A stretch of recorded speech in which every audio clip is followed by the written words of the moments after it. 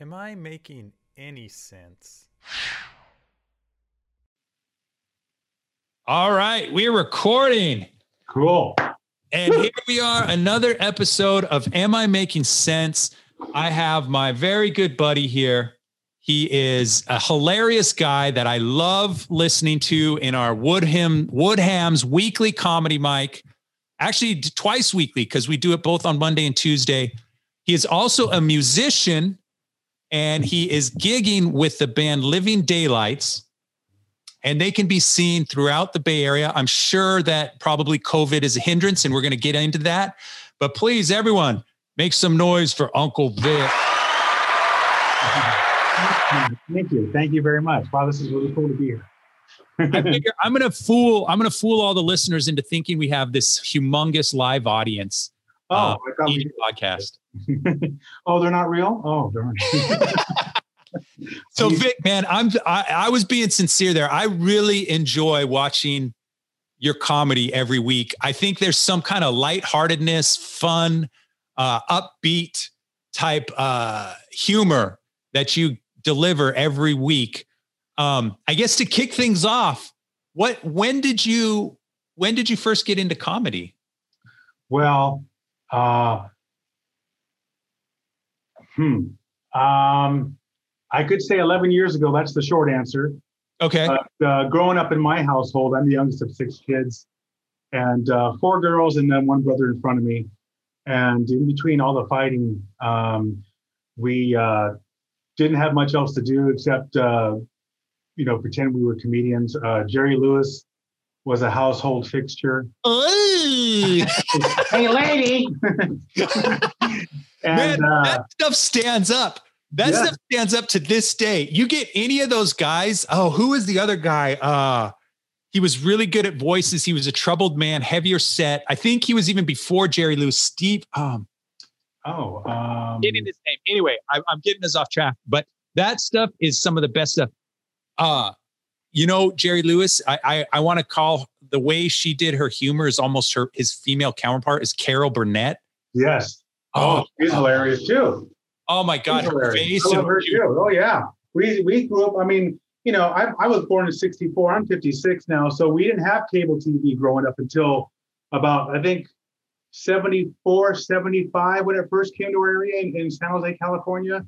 Yeah. And, that was Gill cable back then. But anyway, back then, whatever was on TV is what you got to watch. And we didn't have the best antenna to watch, Channel 44. That was the big UHF versus VHF stations. So we got lucky when Carol Burnett came on in the afternoons. And boy, to this day, I still pop on YouTube and watch some of her old clips because she is one funny woman. Oh, yeah. Oh, yeah. Mm-hmm. But now, what kind of Jerry Lewis stuff made impression on you most? Oh, we were all just, trying to act it out as kids. Yeah. Trying to act out Jerry's physical comedy. And of course, Carol Burnett's, we act all silly and stuff like that. But I think that's what kind of ignited the spark in me. Both Jerry Lewis, another guy, I don't know if you know who he is, Danny Kaye, another old-time singer, comedian, actor, one of those kind of guys. And back then they were all doing singing and dancing and, comedic arts and whatnot. Yeah. But he was another guy that we grew up with and whatnot. But I didn't actually start physically doing comedy stand-up until I got laid off from work back in 2009. And I had nothing else to do. And I was always wanted to do it because the big comedy explosion happened in the 80s. Yeah. And I thought to myself, God, I wish I could do that. And it's like, why can't I? And for the longest time, I just like watched and was just, I couldn't get the nerve up to do it. And then when I got laid off from work, it just kind of changed my perspective on everything. It's like, well, now what have I got to lose, And so I thought, okay. And then shortly after, I started going downtown to go see a buddy of mine. He had his own business downtown, still does a lot of glass blowing and stuff like that. And he said, hey, they got a comedy club, a bar down the street. They're doing open mics. You want to go take a look? Oh, really? Let's go look. So I did. And that was Mr. Otto Walker at the Britannia Arms in San Jose.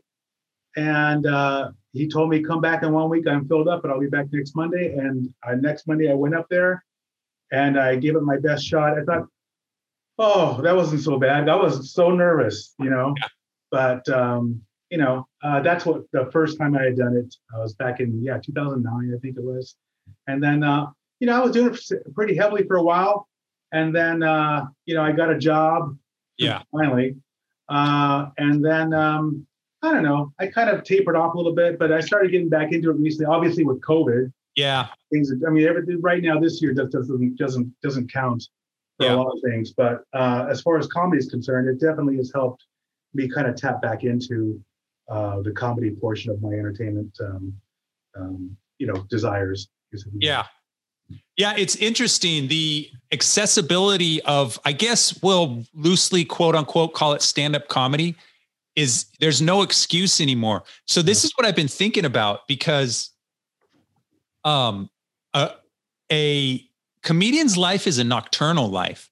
And when back prior to being shut down, I had some crazy hours, man, because my work demands had me up a lot, most mornings at like 6. Wow. And I was usually, if not in the office by 7, sometimes by 6:30 to start doing stuff.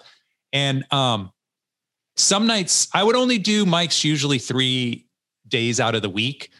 And so, there were multiple days out of the week where I was getting maybe 4 hours of sleep or something. And then on the weekend, I'd be so tired. And I'm thinking about this COVID. It's been good in the sense that I'm sleeping a lot more, and I still feel tired a lot. I don't know what that is. I think that's old age or something, but I just go, I don't know how I'm going to go back to those late nights where I get on a list and I'm waiting around until, midnight or whatever. I'm getting home at 1:30.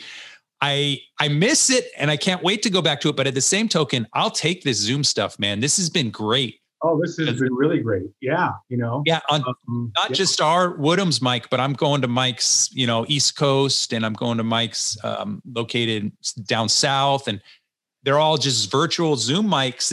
But it's cool because I'm just meeting different people. I'm seeing different styles. I'm, having to kind of learn how to make people laugh through the monitor, which is a totally different thing. Oh yeah. Yes. So, but it's interesting, the nerves of that first time going back up. So shout out to Atu Walker. He's a past guest. He's big time here in the South Bay scene. And do you find that being a stage performer with an instrument helped you, was neutral, or hurt you with stand-up comedy? Well, like people say that if you have an instrument in your hand, like a guitar or a bass or, drums, in some sense, you're kind of hiding behind something. And I think to an extent that's somewhat true. You're kind of speaking through your instrument. As to where with, comedy, I mean, you're just very, that mic is not, it's not there. It's not using the same capacity as the guitar, in the sense that it's defending you. I'm hiding behind my mic. No. You got to actually, I'll make an even more stark comparison. My band, we play originals, but we also do covers. Right. And, covers is another way of saying I'm doing somebody else's work, versus writing a joke on your own. And I find it easier for me to write jokes, silly little jokes or whatever they are, just these little, quips in time. Trying to write a song is a little more tougher for me. So I stick to the musicality of it. And the guys that I jam with, I let them do the principal songwriting. I am kind of getting into it more, but I think that the primary part of it is going to be just the playing the guitar and just filling in all these spots that they like to do, because it's their idea, it's their concept. That's fine. But as far as that versus stand-up performance, it's helped me maybe a little bit just to get on stage and be, seeing a crowd of people out there. Oh, yeah. Wow. Okay. I better not make a mistake, Yeah. With comedy, it's a little different. I don't give a damn as much as far as if I make a mistake, because I tend to talk so fast that I sometimes slur my words, or if I stutter over my words. Yeah. And that's just part of my delivery, and I don't care. Somebody once told me that, hey, are you from New York? No, because you talk very fast. I go, I can understand you, but you talk very fast. You sound like one of those fast talking New Yorkers. So I took it as a compliment. But it has helped. Yeah. Yeah. Yeah. Yeah, I found it's interesting you mentioned that because it kind of lines up with my experience. So my main psychological block with comedy was just with an instrument, something sonic and rhythmic is happening. Mhm. And we know something sonic and rhythmic is happening because we've practiced and we've put in the time in our rooms or garages or wherever we play. And then you go, you know what? I know I'm not Stevie Ray Vaughan, but I know there's some musicality to this. So if I get in front of a person, I'm not the best, but I bet I'm better than 3/4 of the people in the room. Yeah. but when I would actually, that's probably not true in some cases. Probably Hold your own. Hold your own. where there's people like really good musicians going, what is this dude doing to his guitar right now? He's mangling it. It sounds like a wounded duck. Yeah. Get him off. But anyway, but with my words, I go, I don't know. Are these words, are they going to be where the people enjoy these words? Or it's funny to me when I wrote it down, but maybe it's not funny when it comes out of my mouth. And so I always have had this feeling of kind of inadequacy when I go up on comedy, where I go, I don't know if what I'm about to deliver is going to be palatable to anyone. Well, I think, especially, it always happens that way when the guy before you just killed it. You're going up in a succession of people and stuff like that. And the guy before you, or a few people before you, wow, you did really good set. Wow. Okay. Okay, my turn now. All right, well, so you kind of have that kind of sense of dread, unless the person before you wasn't that good, then you got nothing else to do but just do what you said. But either way, I just go up there and just do it, and I loosely rehearse. I don't rehearse as much as I should probably, but I like to be loose and just kind of free form, and I don't care as much here if I bomb. Obviously, going on stage, at a bar or bowling alley, yeah, that kind of matters. Yeah. But here, okay, well, Taylor, I screwed up this one. I got another Zoom mic in about 20 minutes. Tell you what, I know what I won't do. So, use it to your advantage. Yeah, no, I feel you. The Zoom is definitely, here's who, and I think I talked about this last week, the people that I'm most interested in seeing. So there's a lot of us who obviously transition from doing stand-up comedy in person to then having no choice but to do Zoom. But there's actually people in the Zoom comedy scene who've only done Zoom. Oh. And I'm curious about how they're going to transition, if they choose to do so, from Zoom to real, I guess, I don't know if I should call it real world. Stand-up comedy, because this is what I was realizing the other day. I think I'm about to get really hippie kind of new age on you right now, Uncle Vic. Yeah, exactly. So I think that there is a sense that humans have that we can't label in the five senses, but in a room, there is an energy. Like, have you ever gone into a room where it's a calamity of errors and the errors just keep getting worse? Almost like this energy of disaster where no one's, there's like maybe one heckler or two hecklers and they're kind of taking it over. And that there's some good comics coming up and maybe the guy leaves, but they still can't get people to laugh. But what I'm trying to say is I think there's an energy in each room when you go into, and I don't think I'm getting any exercise in managing that by working on a Zoom or doing jokes on a Zoom. I think there's something about connecting with a bunch of different people in a room that it's not just your voice, maybe it's not just hearing, it's not just seeing, but it might even be like a type of vibration in the room. Well, I think that, there are two different arenas. Live comedy, you try to make eye contact with everybody and, really confidently project your message. And a Zoom, you're just talking. I find myself looking at the screen versus looking at the camera when I should, I'm doing that right now. I'm looking at here, but my camera's here. So you kind of have to communicate it in a different way by maybe calling out somebody's name. For example, hey, Leanne, you know what I'm talking about? Your set just about 10 minutes ago, you said that, blah, blah, blah. Yeah. something like that, call outs to other comics. I think that's a way of doing it, just to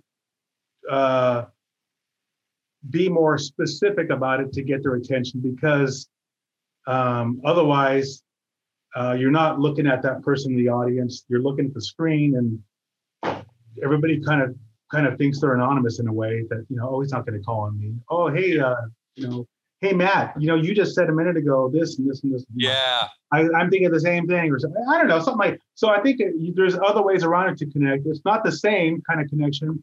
It's a bit different. You have to be a little bit more pronounced, a little bit more forward with your stuff to communicate it. Not forward, but yeah, forward in a sense of that. Oh, I think it is. You have to make a personal connection. I know exactly what you're talking about. It's You just feel so much better when you can say someone's name and bring them into your, I guess, act, for lack of a better word. Melanie Calabrese, I talk with her all the time. There was another girl on last night. I'm starting to do it more and more. I wasn't doing it before, but I'm starting to do it more and more.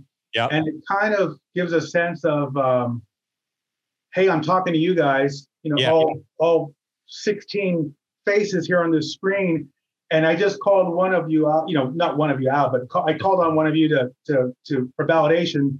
And all of a sudden, everybody kind of like, anyway, when I see it done, I kind of perk up and I kind of, oh, really? Hey, I want to hear more what that person's saying. So I think by calling out somebody's name as an example, there's other ways to do it too, excuse me. Yeah.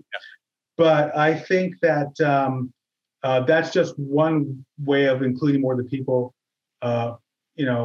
It can be done as well as doing obviously on the outside. If you're a really good communicator, you start talking to people. Hey, how you doing? Yeah. Then yeah. So I think it's just a different way of doing it. Yeah. Let me ask you about the connection between music and comedy. Oh, yeah. So you talked about how these comics that we used to like when we were younger, it seemed like singing, dancing, and maybe not playing instruments, but rhythmic. There's I'll give some examples. So one of my favorite San Jose comics is Faco. Oh yeah. And he is a drummer. Actually, he plays a lot of instruments, but he's a really good drummer from what I heard. I've never seen him drum, but people say, hey, that guy's good at drumming. And I also love how he handles his timing on stage, because he draws you in. There's something about the way he tells a joke and times a joke. You're always sucked in. And he's just a likable guy, which is, I think, his personality. Yeah. And then if you look at, here's an old school name, Phyllis Diller. Oh, yeah. She's a Bay Area old school, right? Great one-line timing. She was a classically trained pianist. Wow. So she went to school to play piano, right? Mm-hmm. Another guy I really like, Bill Burr. He's a drummer. It's just a hobby, but I've seen him drum. It's good. It's good drumming. Not, he's not going to do it for a living, but he's a good drummer. Right. So what do you think? Do you think that, the performers who have the music background are able, to make a connection or find the rhythm in the joke better than not having musical training? Wow.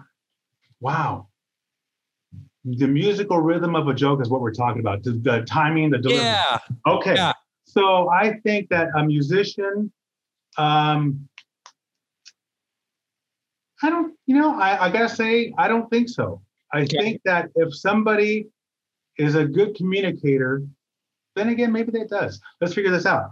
Because if somebody's a good communicator to a crowd of people, there's a sense of good, just basically a good communicator. Yeah. Why? Is it because of their musical background? Well, I don't have a musical background, so I can't say to that. But if I did have a musical background, I think more of it as I always thought of it as musicians want to be comedians and comedians want to be musicians. I've heard that before from Dave Chappelle and a few other comparisons between musicians and comedians, a way of communicating. As far as the effectiveness, getting back to original, because this is tough. I don't know. I don't think there's a right answer. I don't know if there's a right answer. You're right. I think what I do is we all walk around with our biases, right? And so because I love music and I've been attempting to try and play music for half of my life, not very well, but because because I have it, I always look to that like connection and go, oh, I like this comic and their music. Oh, you mentioned Dave Chappelle. Guess what? I've seen Dave Chappelle play the piano. Yes. He's good. Yes, he is. Yes. And that's where I got that quote from him. That special he had where it was those traveling comics and some musicians as well. And then Vince Vaughn did a similar thing with his Wild Wild West show, but I forgot what Dave Chappelle's was called. But he said he's playing the piano. Hey, you know that most comedians want to be musicians and most musicians want to be comedians. So like he's just talking to the camera. So that's why, think about that from. But as far as communicating, aid in communicating, maybe if you're let's say if you're as a musician, you're playing your piano and you're looking at everybody, hey, how you doing? Hey, yeah, this is the G7, okay? I don't know, whatever. Yeah, I think so. I guess in that respect, it could. Yeah, why not? I always thought of it more as musicians and any other performing artists of any type. Yeah. Number one, they like doing it, and number two, they like the attention they get. I personally like the attention. It's probably more that when you get the taste of doing something well in front of a crowd of people and you get rewarded for it, then you want more of that. And sometimes you have to work longer and harder to get it, but you like it and you want more. I remember. I still have a hard time making eye contact. Not only on the Zoom meeting because I'm looking at the camera instead of looking where I should be, but sometimes I have a hard time making eye contact, especially with really beautiful girls or whatever. Oh no, don't do that. Hi, how are you? No. You know what? Actually, Jacob Blazer. Do you know Jacob Blazer? No. So he's on the scene too. I don't think I've heard his name now. Yeah, in the early days of the Woodham Zoom mic, he was showing up. I haven't seen him in months. But anyway, he's a lead singer of a cover band, but he's also a comedian. So he's been on the podcast and we've talked, but so he was a lead singer and I asked him how that helps. And he goes, yeah, there's a lot of just mechanical things you're doing on stage that I think a lead singer and a stand-up comic, they kind of, the two are hand in hand, but specifically with making eye contact, he goes, yeah, you never make eye contact. He goes, that's a bad idea. He goes, you're just looking out there. And like, if you catch someone in the face, just look at their forehead, but don't be looking in their eyes. Cause that's kind of weird. Yeah. So I thought about it. I guess maybe is he saying like body language though? Is he referring to that as part of it? I think he's just saying it's weird to lock eyes with someone in the audience. Okay. So you want to be like, you can move around like, yeah, I'm acknowledging you, but don't look deep in their eyes. Just like, whatever, scan past their forehead or something. That's funny. But yeah, that was his thing on the connection between being a lead singer and being a stand-up comic. Okay. So Uncle Vic, we got to get into it, man. I count 2, 4, 6, 8, 9 guitars behind you. Oh, yes. So here's what we got to do. I don't want to get too detailed, but I love gear as most musicians do. Love gear. I consider all musical instruments works of art on top of creating art. Yes. So can you give me a rundown of all these guitars, when you got them, what they are, when you got them, and then what you like most about that? The specific guitar. Sure. Well, the bottom row starts off on the far right here with my. I'll bring this over here to show you. Oh, nice! Even better. Yeah, Ellie. I bought this at about 2 years ago. This is a Fender, it's a Fender Telecaster with.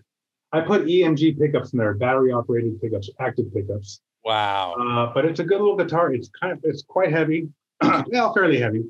It's got a nice. Ooh, you got the cutaway on the back. Yeah, they did that. Yeah. Nice. This is this guitar. It's made in China, and it was relatively cheap as a result the quality is really good, and it's got the little coil splitter here for the humbucker, and I wish I had better lighting. Darn it! I'm sorry. No, it's fine. It's fine. No, Zoom, there's only so good of a shot we can get with Zoom. No, that's one of them. I like customizing my guitars. Okay. This is the one that started it all right here. So needless to say, I'm a big Led Zeppelin fan. Yes. And this is a 1960 reissue model. It's completely stock. I just put new strings out the other day, so it's. Wait, hold on. I don't have that color, but so that's the classic. I have a Gibson Les Paul Classic. Yeah, this is a 1993, 1960 reissue. Okay. Yeah, so that's when I bought my first guitar. I bought, that was a nice guitar. I had some cheapos. Yeah. Oh, a Hondo Les Paul copy when I was 13. Yeah. With action about that high off the high off the fretboard. Yeah, the strings were probably like telephone wires. You probably had a heavy gauge on it. Yeah. What else do I want to pick up? This guitar right here. This guitar really is one of my main workhorses, and I got a really good deal. This guitar came off of eBay. Okay. This is a Godin, Godin, Godin, Canadian brand guitar. It's one of my favorites, actually. It's got a 2 humbuckers and a 5-way switch. Okay. It does all that coil splitting and everything. Wow. Oh, right. Okay. Yeah. So, and that's kind of not too common to have, 2 humbuckers and a 5-way, which they did it. So I was like, that's really cool looking. And the finish, of course, I'm all, like you mentioned about the artsy thing. And then I put a tuner on it, a built-in tuner, which is a little battery operated jobber that tunes the strings for me silently while I'm with it. If it goes out of tune real quick, I can just make a quick on the spot of judgment. You're kidding me. How does that even work? It's battery operated, and you just pluck a string. Oops. And it'll tell you if it's in tune or not. Yeah. Oh, okay. So but it's not tuning the string for you. No. I got I just gotta, it's just partly crank it. Yeah. So as a result of that, what's really cool about these Zoom meetings? This is the one time I clean up my place. Nice. So then knowing that, I bought this guitar. This one was kind of a challenge for me because, PRS. A majority of my guitars I buy now are basically used guitars on eBay. Yeah. And I get them and I fix them all up and I keep them, or I should be selling some, but I'm not going to. Oh, wait, that's a Gibson. I thought that was PRS. I have a PRS back there, but this one here's a Gibson. Okay. What's it say? I can't see. Standard. Standard. Yeah. So it's a Les Paul DC double cutaway, but I wasn't happy with the stock pickups. And I always like that Fender sound, the single coil. Yeah. So I have a coil splitter here on this switch. Look at you. And then I have that same built-in tuner again. You find them on eBay for relatively cheap, about $30 to $40, these little tuners. And they're you do all this work yourself? No, I wish. I try to learn how to do that stuff, but I burn my fingers too many times with a soldering iron. Yeah. I leave it to a guy that I've been working with at the local music store. Okay. He now works from home. Yeah. So anyway, he's done all the work for me. I put in 2 new pickups here. These are same covers, but they're actually Seymour Duncan JB, a JB in the neck, and then I forget what a jazz in the neck and a JB in the bridge. Blah, blah, blah. Okay. So then as far as PRS is concerned. Oh, incidentally, the one I just showed you, that Gibson, man, Gibsons are expensive. I try to tuck the guy down on eBay, and like, hey man, will you spare $50 or something? It's kind of expensive, don't you think? Your price? Yeah, like, I thought it was legitimately expensive, and no reply. Yeah. So about 2 weeks later, I said, screw it, I'm going to buy that damn guitar. So I just paid him what he wanted for it. Oh, immediately within 20 minutes, 15 minutes. Thank you so much for your purchase. We will make sure. Yeah. Your package is. Oh, now you answer me. Yeah. Just give me my tracking number. I was thinking, but I did. Hey, thank you. So whatever. This is a PRS, and this is the SE models. Yeah. I can't. I'm familiar with those. It's in there somewhere. Yep. I don't know. Anyway, so this. Whoops. God, this is weird. This one here is it's got the PRS whammy bar. Yeah. I put that tuner in again, and I also put in a coil splitter again. You push-pull knobs are the way to go if you want to. Yeah.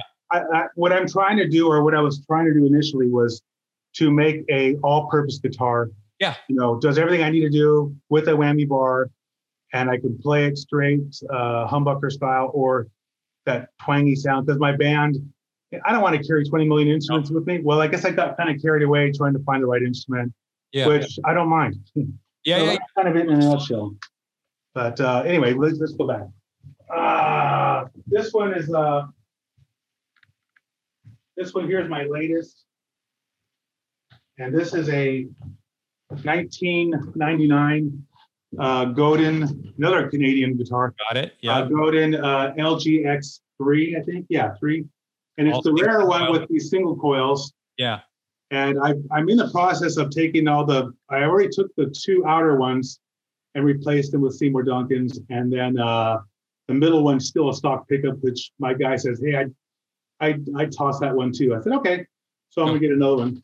And, eBay really is a great haven for a lot of these guitar instruments anyway. And oops, there it is. Well, somewhere in there. And I love this guitar. It's an all-purpose guitar. Plus, it has a built-in acoustic pickup here, which I was going to say, what is that thing up there? So you have a bunch of slider switches. Yeah. And volume, bass, middle, and treble. Got it. And it's really a specific tone control. A little more work, but you just set it and forget it for your acoustic, and boom, And then you have your volume, and you can play either just acoustic alone, plug in on the bottom, or acoustic and electric together, and just turn one of the volume knobs down on either one, and you can play either acoustic only or electric only or combined at the same time. So that's amazing. So I thought that's a great all-purpose, and let's see this one here. Well, we all know, about Eddie Van Halen. Yep. And God rest his soul. And all I can say is thank you, Eddie. To this day, I still don't know how to really get my hands around a Floyd Rose.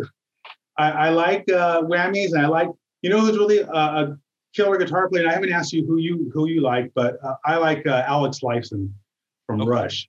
Yeah. And of course Eddie Van Halen too. But anyway, that guy can really move the whammy bar. As far as this guitar is concerned, it's a beautiful guitar and everything. It's kind of on the heavy side, but I like the telly shape versus the Strat shape a little bit better. And with the whammy, it's like, wow, But this Floyd Rose, it's hard to tune this thing up sometimes. So I don't know, man. I like it, but I'm going to keep on looking. I'm still not right where I want to be with this guitar, although it has the tuner and stuff like that built into it. And a 3-way switch. And I replaced the same one, jazz and a JB in here too.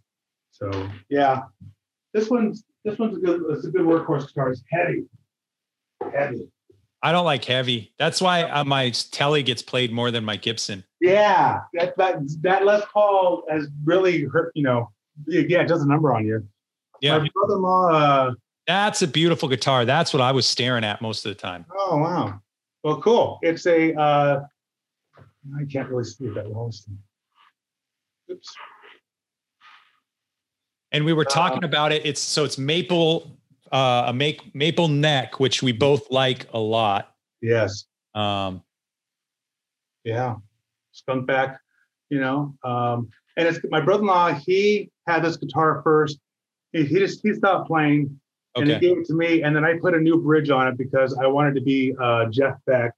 There you go. Whammy to my heart's desire. So I put this hip shot bridge in there, which is a more stable tremolo. But anyway, yeah, this is a cool guitar. This is like my Mark Knopfler meets Jeff Beck, the guy from Dire Straits. Yeah. Kind of sound, I guess. Yeah, it's a good guitar. Right next to it, though, this is a good guitar. So this is my Squire Strat that I bought used at this music store. I don't know. That's not a Squire. It says Fender on it, though. Well, it's a Fender. Oh, you see, there's a Squire name under it as well. Oh, got it. Do this anyway. So what I did was I liked the way the neck played. It was low and everything, and it needs fretwork or whatever. It's an old beater guitar. Yeah. But I bought this loaded pick guard. Okay. From a Fender, what was it called? Modern Series. And it has, not only does it have the 5-way switch, but there's a little button right here as well for a little tone notch. Get even more trebly if you want, more kind of telly-ish. Wow. You know, that's what they were saying. So that little, it's like a 7-way switch, they call it. Oh, so interesting. I like this guitar. It's a good guitar, and it's got a whammy. You know, I don't use it. It's a good it's a good one. It plays really well. And then last but not least, this one's cool. This is another Godin. Okay. I don't play it as much though. It's a Godin Freeway, and it's a cool guitar. It's got a tiny body, which is number one. It's a little bit too small for me. Okay. But it's cool. It's lightweight. It's a good guitar. I mean, yeah, it's really versatile. Yeah. I had it lowered like everything else. I made sure the action was super, you know, whatever. Yeah. Playable. Went over it. It's got the whammy bar on it. I had the wiring again adapted. Just I kept the pickups in there, but I did add a coil split switch. Okay. So that's cool. You know, so you can tap almost every humbucker you have. Yeah, I'm trying to find the right combination of sounds that I can pretty much just limit it to 2 guitars. I have to bring 2 guitars regardless because I play one guitar in open tuning and open G for the Rolling Stones. Yeah, you got to. And it's like I just don't want. Hey, you know, okay, guys, talk to the audience while I tune. No, I don't. Yeah. That don't work. Yeah, Keith Richards. He liked that open G. Okay, so then the question is, which ones are you gigging with the most?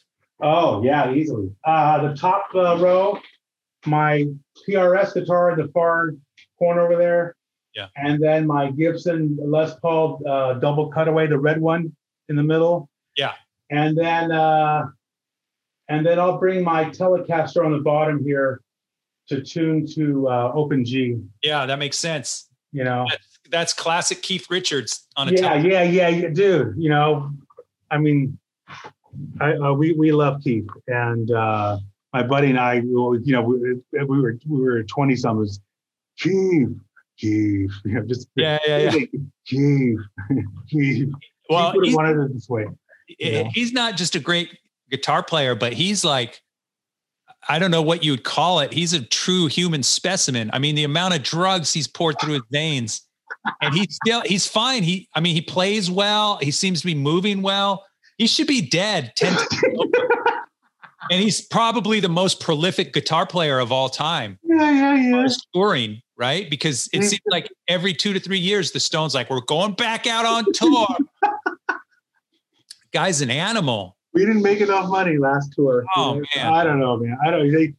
Keith Richards, he's an icon for that. You know, he's just Keith, you know, and his chord playing is really cool, as well as his, you know, his look, his aura, his charisma. His stage present, his charisma. Oh, yeah. Everything about the guy. So yeah, he's one of my favorites. You asked about favorite guitar player. Like, it's definitely Jimmy Page is probably number one, because he feels, of all guitar heroes out here, and this is not a knock on him, I think this says a lot about him. I think his riffs, either him or Tonio Iommi from Black Sabbath, those two guys, I feel like whatever they play is achievable for me. But then I like guys like Keith Richards. I guess Keith Richards, what he plays is achievable for me too. But then guys like Jimi Hendrix or Stevie Ray Vai, or like these other guys, like you mentioned Van Halen. The way they play is so far and away from anything I'm technically able to play. Too. That I can't even relate to them. I like them, but I can't relate. Yeah.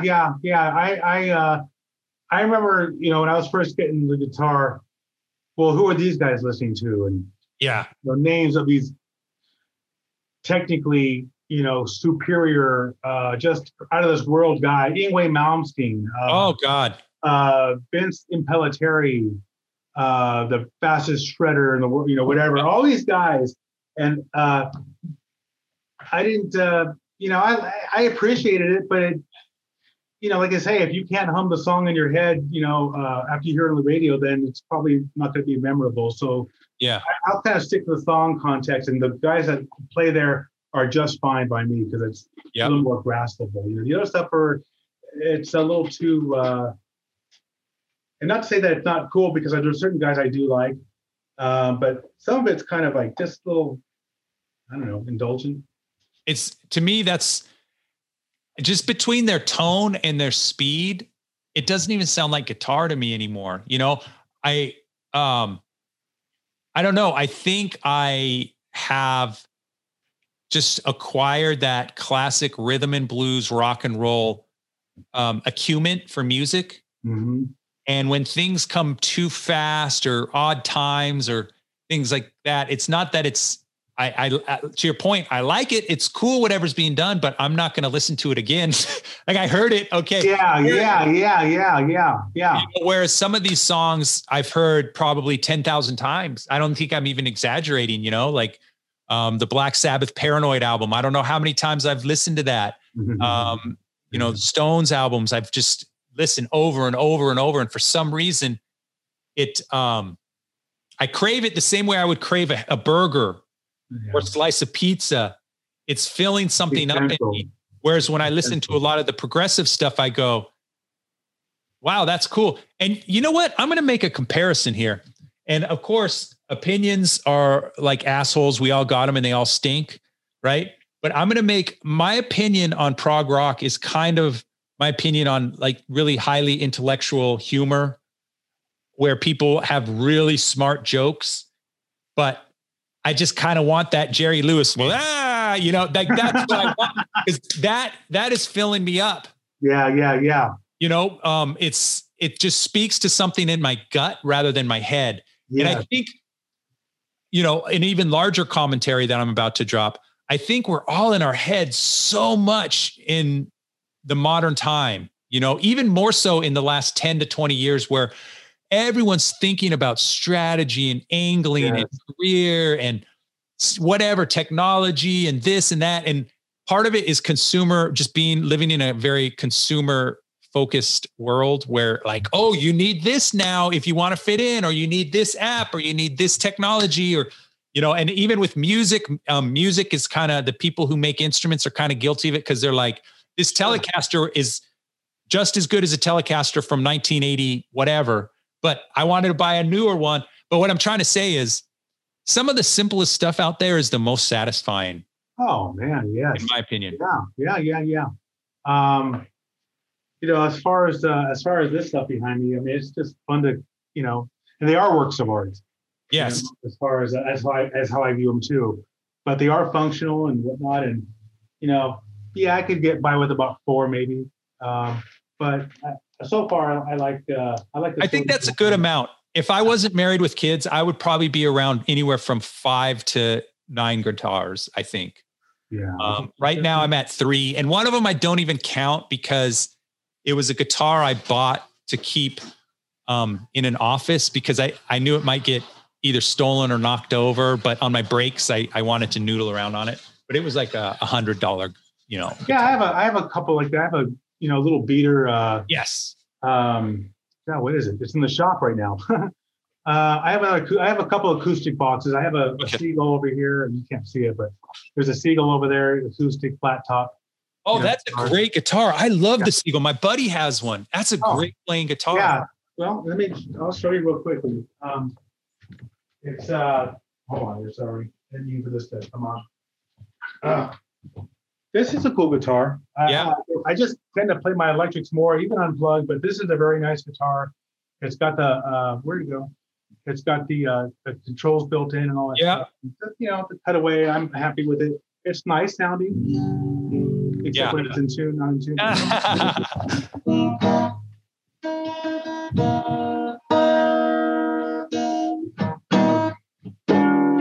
But it's a really cool guitar, and it's good. I mean, I don't play acoustic as much because it gets kind of loud, believe it or not. Yeah. Sorry. So you know what, Vic? I want to share with you something, and I want to just hear your experience or your opinion. recently I jacked up my shoulder. I mean, really, really bad. My strumming shoulder, my right shoulder. I think it was from strumming acoustic guitar. So I'll tell you. So I guess possible. Definitely. Where should I go back to? Anyway, no, I won't go back too far. I'll just put it this way. I was kind of with the shelter in place. I was doing two things, right? I was going to more Zoom mics, but I was also trying to play my guitar more, like every day for at least an hour, because I no longer sit and commute. So I go, well, I literally been gifted 2 hours a day of my life that I get back. Right. So what do I want to do at that time? And it was either playing music or writing jokes. Right. But I was playing one day after I had been playing a lot, and I was just on the couch, obviously bad posture and everything as guitarists do. We just, and, it's my acoustic guitar, which is a dreadnought. So my arm is like even further. Oh yeah. Yeah. That's a big guitar, big dreadnought. Oh yeah. And I was just whatever, strumming, whatever. Sure. And I kind of felt like in my shoulder. And I'm like, ooh, what was that? And it kind of, the next day it started to kind of seize up. Ooh. And then, it just got worse. And then I went camping and I was sleeping on it. I like rolled over when I was camping, and I woke up and I was feeling like, crack, crack, crack. Yeah. So anyway, long story short, like this is my left shoulder, right? Like I can lift it up and do this and that. And my right shoulder, this is as high as I can lift it now, Vic. And I've limited my playing to, I'm only playing now maybe 40 minutes a day just to let it heal, but it feels inflamed some nights. And I did go to physical therapy and over video, and so the guy gave me stretches I should be doing. So I'm doing the stretches. But have you ever injured yourself playing guitar? Yes, I have. You have? Okay. My Les Paul. Okay. You tend to curl over a little bit, and you wake up next to God, that really hurt. Number one, I'm out of shape to begin with. But number two, for 28 years, I was at this medical device company. Okay. And we specialized in physical and occupational therapy. Okay. So I've had all sorts of questions over the years with these people about musicians and getting bad back syndrome from the violin or violin's got cello or the guitar or whatever. Yeah. It is definitely common. Like anything else.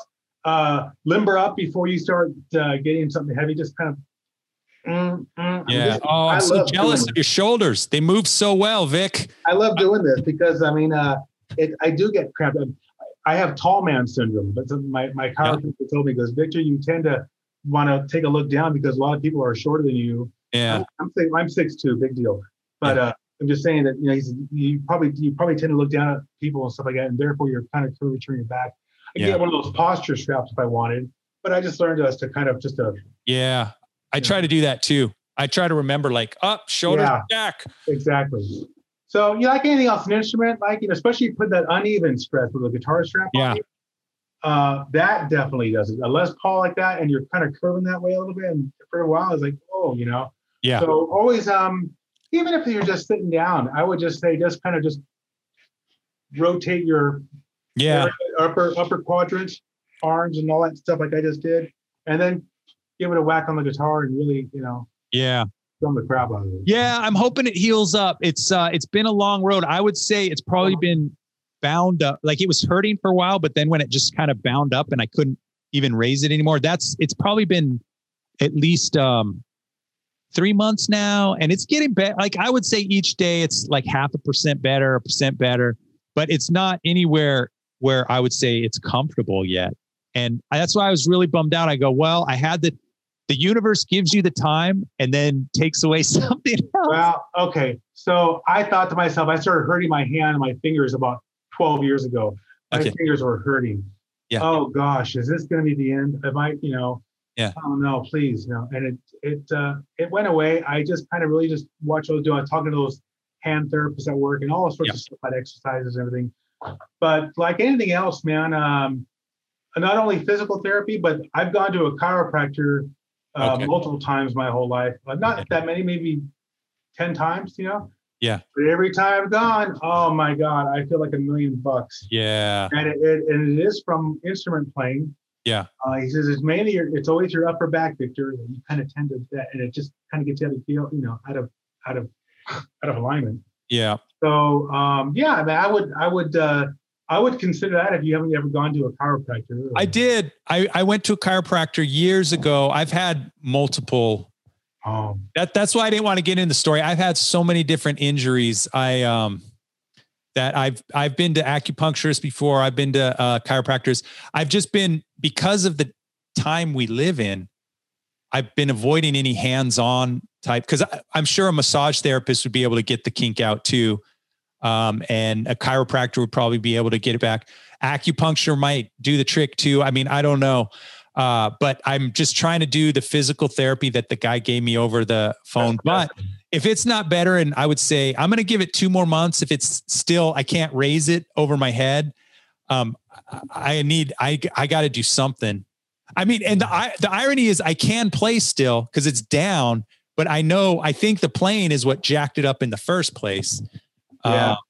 And I have heard musicians get really bad, like carpal tunnel. And I'm almost even wondering if it's not even an impingement, because the doctor first, so I'm at Kaiser. So first you have to go to the primary person and then you go to the physical therapy. Right. And so the doctor says it's an impingement where the bone is actually rubbing against the ligament in the socket. Okay. And that it takes, she said it could be anywhere from like up to a year, sometimes longer than a year, for the shoulder to kind of settle back down with all the physical therapy. That's if it's passive, right? That's if you just leave things be versus manipulation. You know, just walking around, gravity will pull it out. Gentle push back and pull your in, and then hey, problem solved. Yeah. You know, but I'm sorry, I didn't mean to interrupt there. Go ahead. No, that's it. I think the viewers have heard enough about my sad shoulder. I get it too, dude. I mean, we're all getting older. I'm 56. I don't know how old you are. I'm 45. Yeah, see, I thought I was older, damn it. Yeah. So you got to just, stretching's the best thing.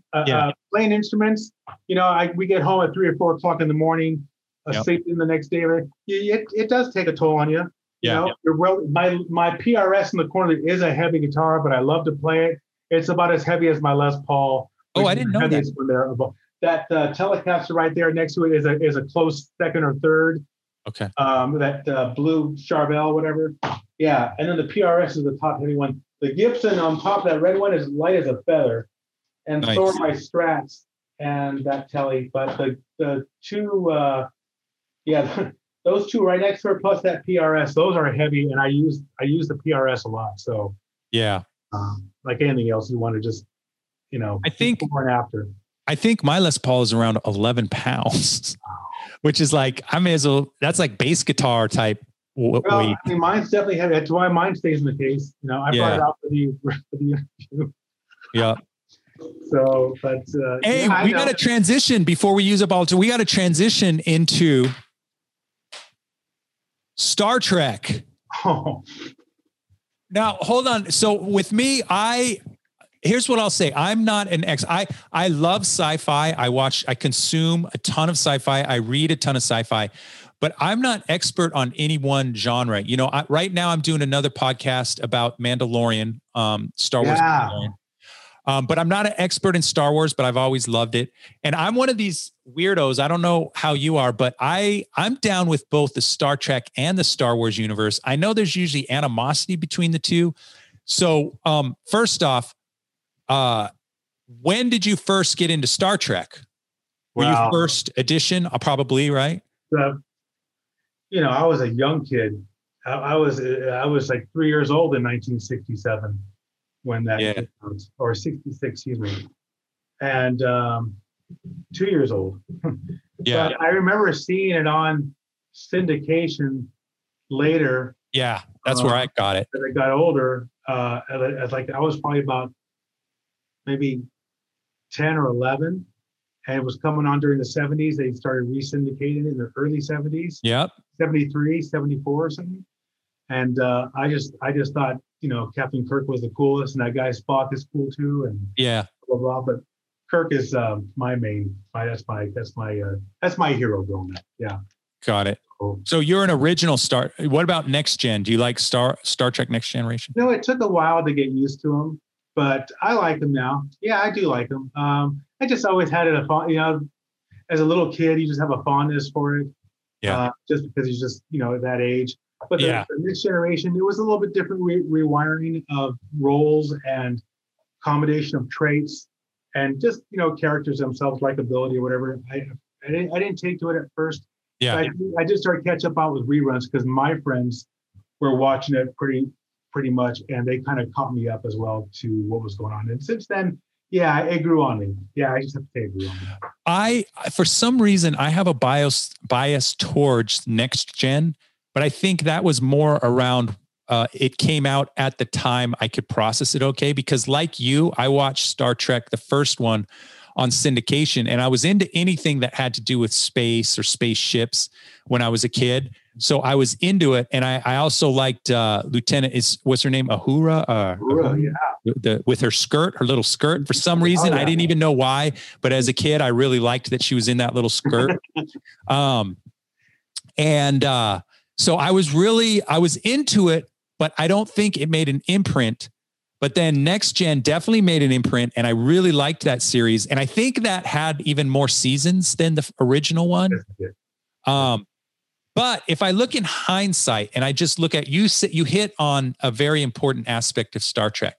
If you look at likability and coolness, the original Star Trek, those characters were so cool and so likable. Like Captain Picard is nowhere near as cavalier and macho as Kirk. Oh yeah. Right? Like he's kind of just like he's like a stiff general who just has to make the right captain. Yeah, I think more that's to me, because the thing about Kirk, even though he was so cool and stuff like that, thinking, wait a minute, does the captain really go down on every mission? What if it's dangerous down there? Let your lieutenants go and you stay on board the ship, and that's what the captain does. But Kirk was no, I gotta go. He's going. And he's going with gusto. Yeah. Let me handle this. I'm the captain. And I think Data didn't have the same amount of likability. Like Data and Spock were both battling with how to be human, right? And Data was like, well, I'm a artificial intelligence, but I'm trying to grasp humanity and what it is to be human. And then Spock was half human, half Vulcan, right? Half Vulcan. And so he was grappling with his human side. But Spock was cooler, hands down. Yeah, he just was. I mean, he had that voice, his dialogue was obviously really cool. Yeah. But he had the voice to deliver it as well. And he was very and he, just his look, he had the look, He had the look. He had the look, and he had the chemistry between the team or whatever you call that. And then as far as, good looking women, I don't know. It's a toss up. You had the Greek gal on Next Gen. And then of course you had, am I saying it right? Lieutenant Uhuru, what was the Uhuru. Uhuru. I had to think about it. Uhuru. Oh yeah. Uhuru. Beautiful. Gorgeous. Both of those women. Michelle Nichols. Oh man. Yep. But in the original one, she wore a mini skirt, and in Next Gen, it was just a tight, like skin suit.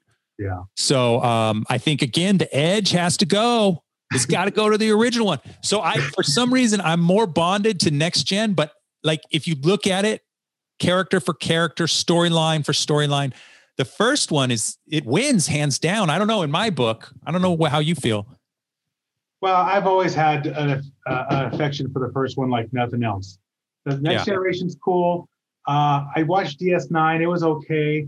I never watched Voyager a lot. Yeah, I didn't really care, but DS9 it was all right. I just didn't. Yeah. But Captain Janeway and Voyager, I liked her and the crew. Oh, Voyager. I'm glad you brought that up. I did not watch all the episodes, but the few that I did watch, I said, you know what? I wanted to get into it, but I think it was at a time in my life where I just couldn't pause to stop and watch it. When did that was that in the 2000s already that it came out, or late 90s? I think DS9 was 90s. I think it was late 90s, right? I don't know the timeline. I don't know. I mean, I did like it. It was a kind of eclectic crew, Okay. They all had a past, and then they united and tried to make it work in the ship, and they got to be good friends, and as well. And just they were trying to get home, basically. So they were really united. Yeah. Nice. So that was now, what is your opinion on these movies these Star Trek movies that have came out with that new Captain Kirk guy. I forget his name. Some handsome devil, some handsome Hollywood devil. Chris Pine. Chris Pine. Yeah. What have you watched those movies? Yes, I have. Those are very good. I like them too. They put a lot of great character into their personality into the character. I like his take on Kirk, and I like the other gentleman's name, Mr. Spock. I forget his name. But I do like Christopher Pine, and I remember watching his dad, Robert Pine, on Chips, who was the station commander for, Eric Estrada and John Baker, I think his name was. Poncherella and those two guys. I didn't realize that his dad was in that. Robert Chips Pine was another one. I liked that a lot too, but it was all about Poncherella, man. That guy was cool. My sister didn't mind. She didn't mind that part at all. It was all about Poncherella. She did not mind. She was gaga over him, literally. Oh, yeah. Who wasn't? Man, there were so many cool. We can also talk probably about Knight Rider. You probably watched Knight Rider too. I watched a little bit, yeah. What was the voice from the voice was the guy from St. Elsewhere, I think, wasn't it? That one kind of nerdy guy, that doctor, or not nerdy. I didn't know kind of nerdy. I forget his name, but he was a character in a show called St. Elsewhere, and he was the voice behind Kid Car. And then, of course, the guy, I forget his name. I watched it okay. My friend, this girl I knew, she was all into him. Okay. I forget his name. But Kid Car, I watched a little bit of it, but not that much. Okay. What about either Airwolf or Blue Thunder? Helicopter movies. Airwolf with Jan Michael Vincent. I believe. Yeah. My friend watched it religiously, and he tried to get me into it. But I went into his room one time to go talk to him, and he's watching it, and that helicopter makes the funniest sound. What the heck is that? Oh, dude, this is that show I was telling you about. That's cool, man. I'm good. I think I'll go back to Star Trek. Yeah, there you go. And then the other, Blue Thunder. The only thing I remember about Blue Thunder, I remember Blue Thunder, the movie. Yeah, there was a movie too. That's the only Blue Thunder I remember. I didn't know there was a Blue Thunder, the series. Yeah, there was a television show. It's short-lived. Theory. Short-lived. Theory. I don't remember it. Nice. The 80s. So you know what I feel? So let's get back to Star Trek. I feel like the Borg, was it the Borg? Yeah. They were in that big square. Yeah. And they kind of had like a hive mind type thing. I think social media is like the Borg. Oh, I agree. Yeah. Like a herd mentality and some kind of thing. Yes. Yeah. Twitter's like once people start getting their opinions, they get solidified into the hive mind and they stop thinking as individuals. And they go, well, what is the hive saying right now? Okay, then I need to be mad about this right now, Let me edit my post because I'm vehemently now opposed to it because they told me to. Yeah. Or how about these characters who they get a job in Hollywood, like a high, some kind of like, I don't know what you'd call it. Maybe like, where a lot of people are going to see them. And then all of a sudden you hear about, they deleted 4,000 posts. Oh, I'm like, you can't cover that up. It's already out in the internet. Once it's on the internet, it's on the internet forever. How do you think it works? People have already read it. They've screenshot it. It's like out there. Yeah. But I don't participate much in social media, but I've always thought I've had this feeling of, man, I feel like we're moving into the Borg where humanity is no longer a collection of individual thinkers, but rather people are just jumping on board whatever hot topic they want to get into for the minute. Yeah. Well, I think the technology, obviously, that has shaped, the majority of it. It's just so easy to push that button and pull message, I've learned, not everything that I read on any social media, obviously. I learned it a lot later than I probably should have. I should have maybe kind of researched a certain point because I've been corrected too before. Because I think we've all done it at one point or another. You forward something you think is true, and it turns out maybe it's not quite accurate. It's hard. I feel like I can't just sit here and do nothing. Yeah. This is something that's important to me, conservation issues or animals or what have you. Whatever you're passionate about. Yeah. So of course you're looking at your phone. Like, okay, you know what? This needs to be told, and then later you find out that it was kind of you feel used or whatever. Oh yeah, stuff like that. Yeah, you kind of I've learned to be a little bit more discerning about it and try to not all the time, but try to. Yeah. Is that really accurate? Okay. Or no. And then you turn into a researcher all of a sudden, like, oh, I got homework. Yeah, now. I know. Yeah. Yes, I know. God. Yeah. It's like not having when we were kids, we had a set of World Book encyclopedias. That was it, man. The Britannica. Yeah, he had the Britannica. Yeah, we had World Book. Yeah. And I swear by, in fact, I kept some of them after we had left the house. We sold my mom and dad's house. I kept a few of them. This one is, God, I can't see it. Scientists and Inventors. If that one, nerd. That was our Google, ladies and gentlemen. This was Google. And stories on all sorts of stuff. Anyway, that one I kept, and then I kept also this one. Nice. Because as you know, books are heavy, and you don't want to carry this shit anymore. So it's like, okay. Yeah. And this one is called People to Know, another World Book. And it's got everybody in here. Let's see who people we want to know. Who do we want to know? Yeah, flip a page. Ben's Secret Plan, You Must Be Punished, The Order of the Golden Spur. Doesn't say who the person they're talking about. Oh, darn, doesn't tell you. Well, let's find out. Babe Ruth. Babe Ruth, yeah. Connie Mack, Mark Twain. Can't see this. Lassie. No, that's not an important person. Well, they're all in here. All those people. And Clara, the dog was important. Clara, I forget the last name. The Red Cross, Mother Red Cross, Clara something. I forget. Nightingale? No. See, I need that book. Yeah, I know. Shoot, man. I'll look it over. I'll have to refresh. Hey, so Uncle Vic, before we get out of here, okay. I want to hear, give me some horror stories. What are some crazy things that have happened to you either while you're playing in a band or performing comedy? Is there any story that sticks in your mind as kind of like, what the hell just happened there? Oh, so a not so good night. Well, I bombed plenty of times, Yeah. Crowd. I remember too what I did wrong. What I thought I did wrong at the time is I just kind of just leaped right into it. Didn't really get the audience's attention first, and they were just talking away. Whatever.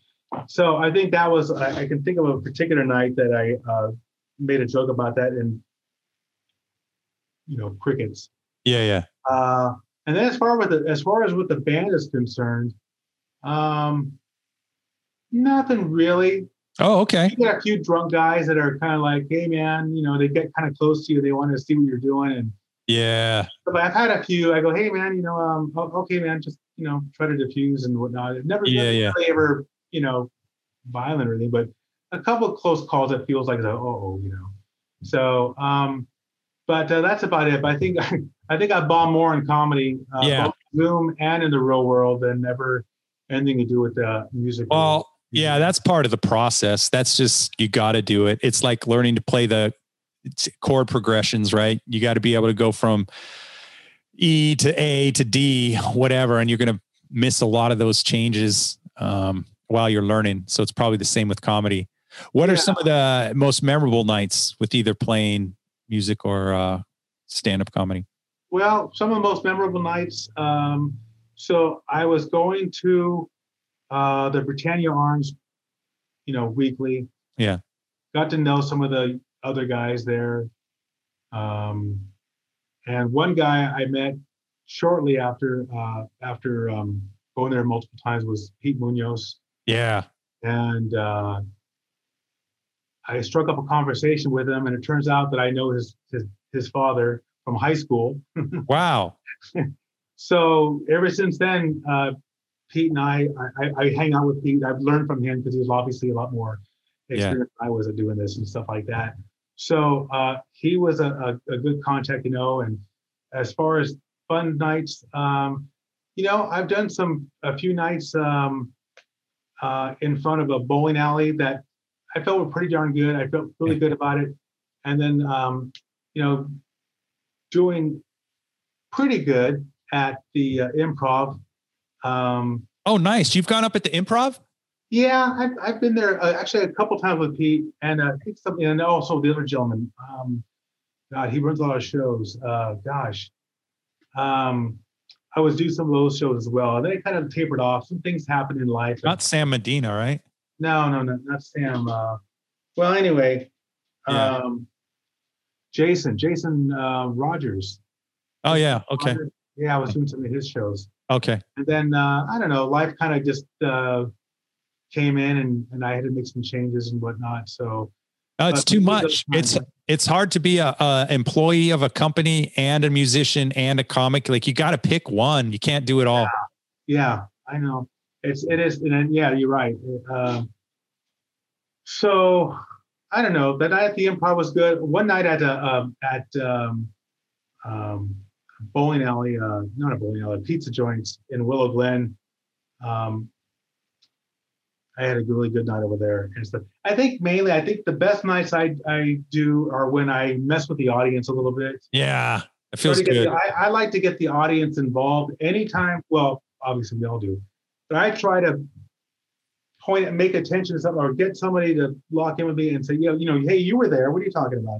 Yeah. Try to call somebody and get a little more inclusive with everybody. And like we were talking about earlier on Zoom as well as calling out their name and whatnot. But just trying to make reference to some of the audience and kind of include them as far as, them as part of the joke. Not so much the brunt of it, but just include them. And I like when I connect like that, those are my best nights. Nice. And, maybe not that many people in the crowd, but the ones that were there, yeah, okay, they got it. So, okay. Nice. So I like that aspect of it. Right on. Well, Uncle Vic, it has been a fun podcast. Once again, thanks, Matt. Ladies and gentlemen, Living Daylights, you can catch them around the Bay Area. I'm sure we didn't even get into this, but I'm sure you're probably affected by COVID, right? You're not. Well, one of the things I say as a comedian is that my cover band, we play covers, so we should be able to play anywhere we want right now during COVID. But they're covered up, guys. They're covered up. We're a cover band, so it doesn't matter. But no, we're just doing our fair share and staying home and just wait, but we're still keeping active and we're doing Zoom as well and stuff like that. And oh, nice. It's a little different in Zoom, but yeah, it still can be done. Yeah, there's delays and whatnot and breakups and all that. Suddenly I don't feel so bad because if we all delay at the same time, then maybe we might play. Then it's like your guitar's on a tape delay. Get a nice echo. I don't need to buy a pedal. I'm on Zoom. True. So true. Right on, Uncle Vic. Well, thank you very much for joining me. Thank you. Thank you very much for having me on your podcast. I really enjoyed it. Thank you very much. Yeah. This is good. Okay. Thanks. Okay, cool. Hold on.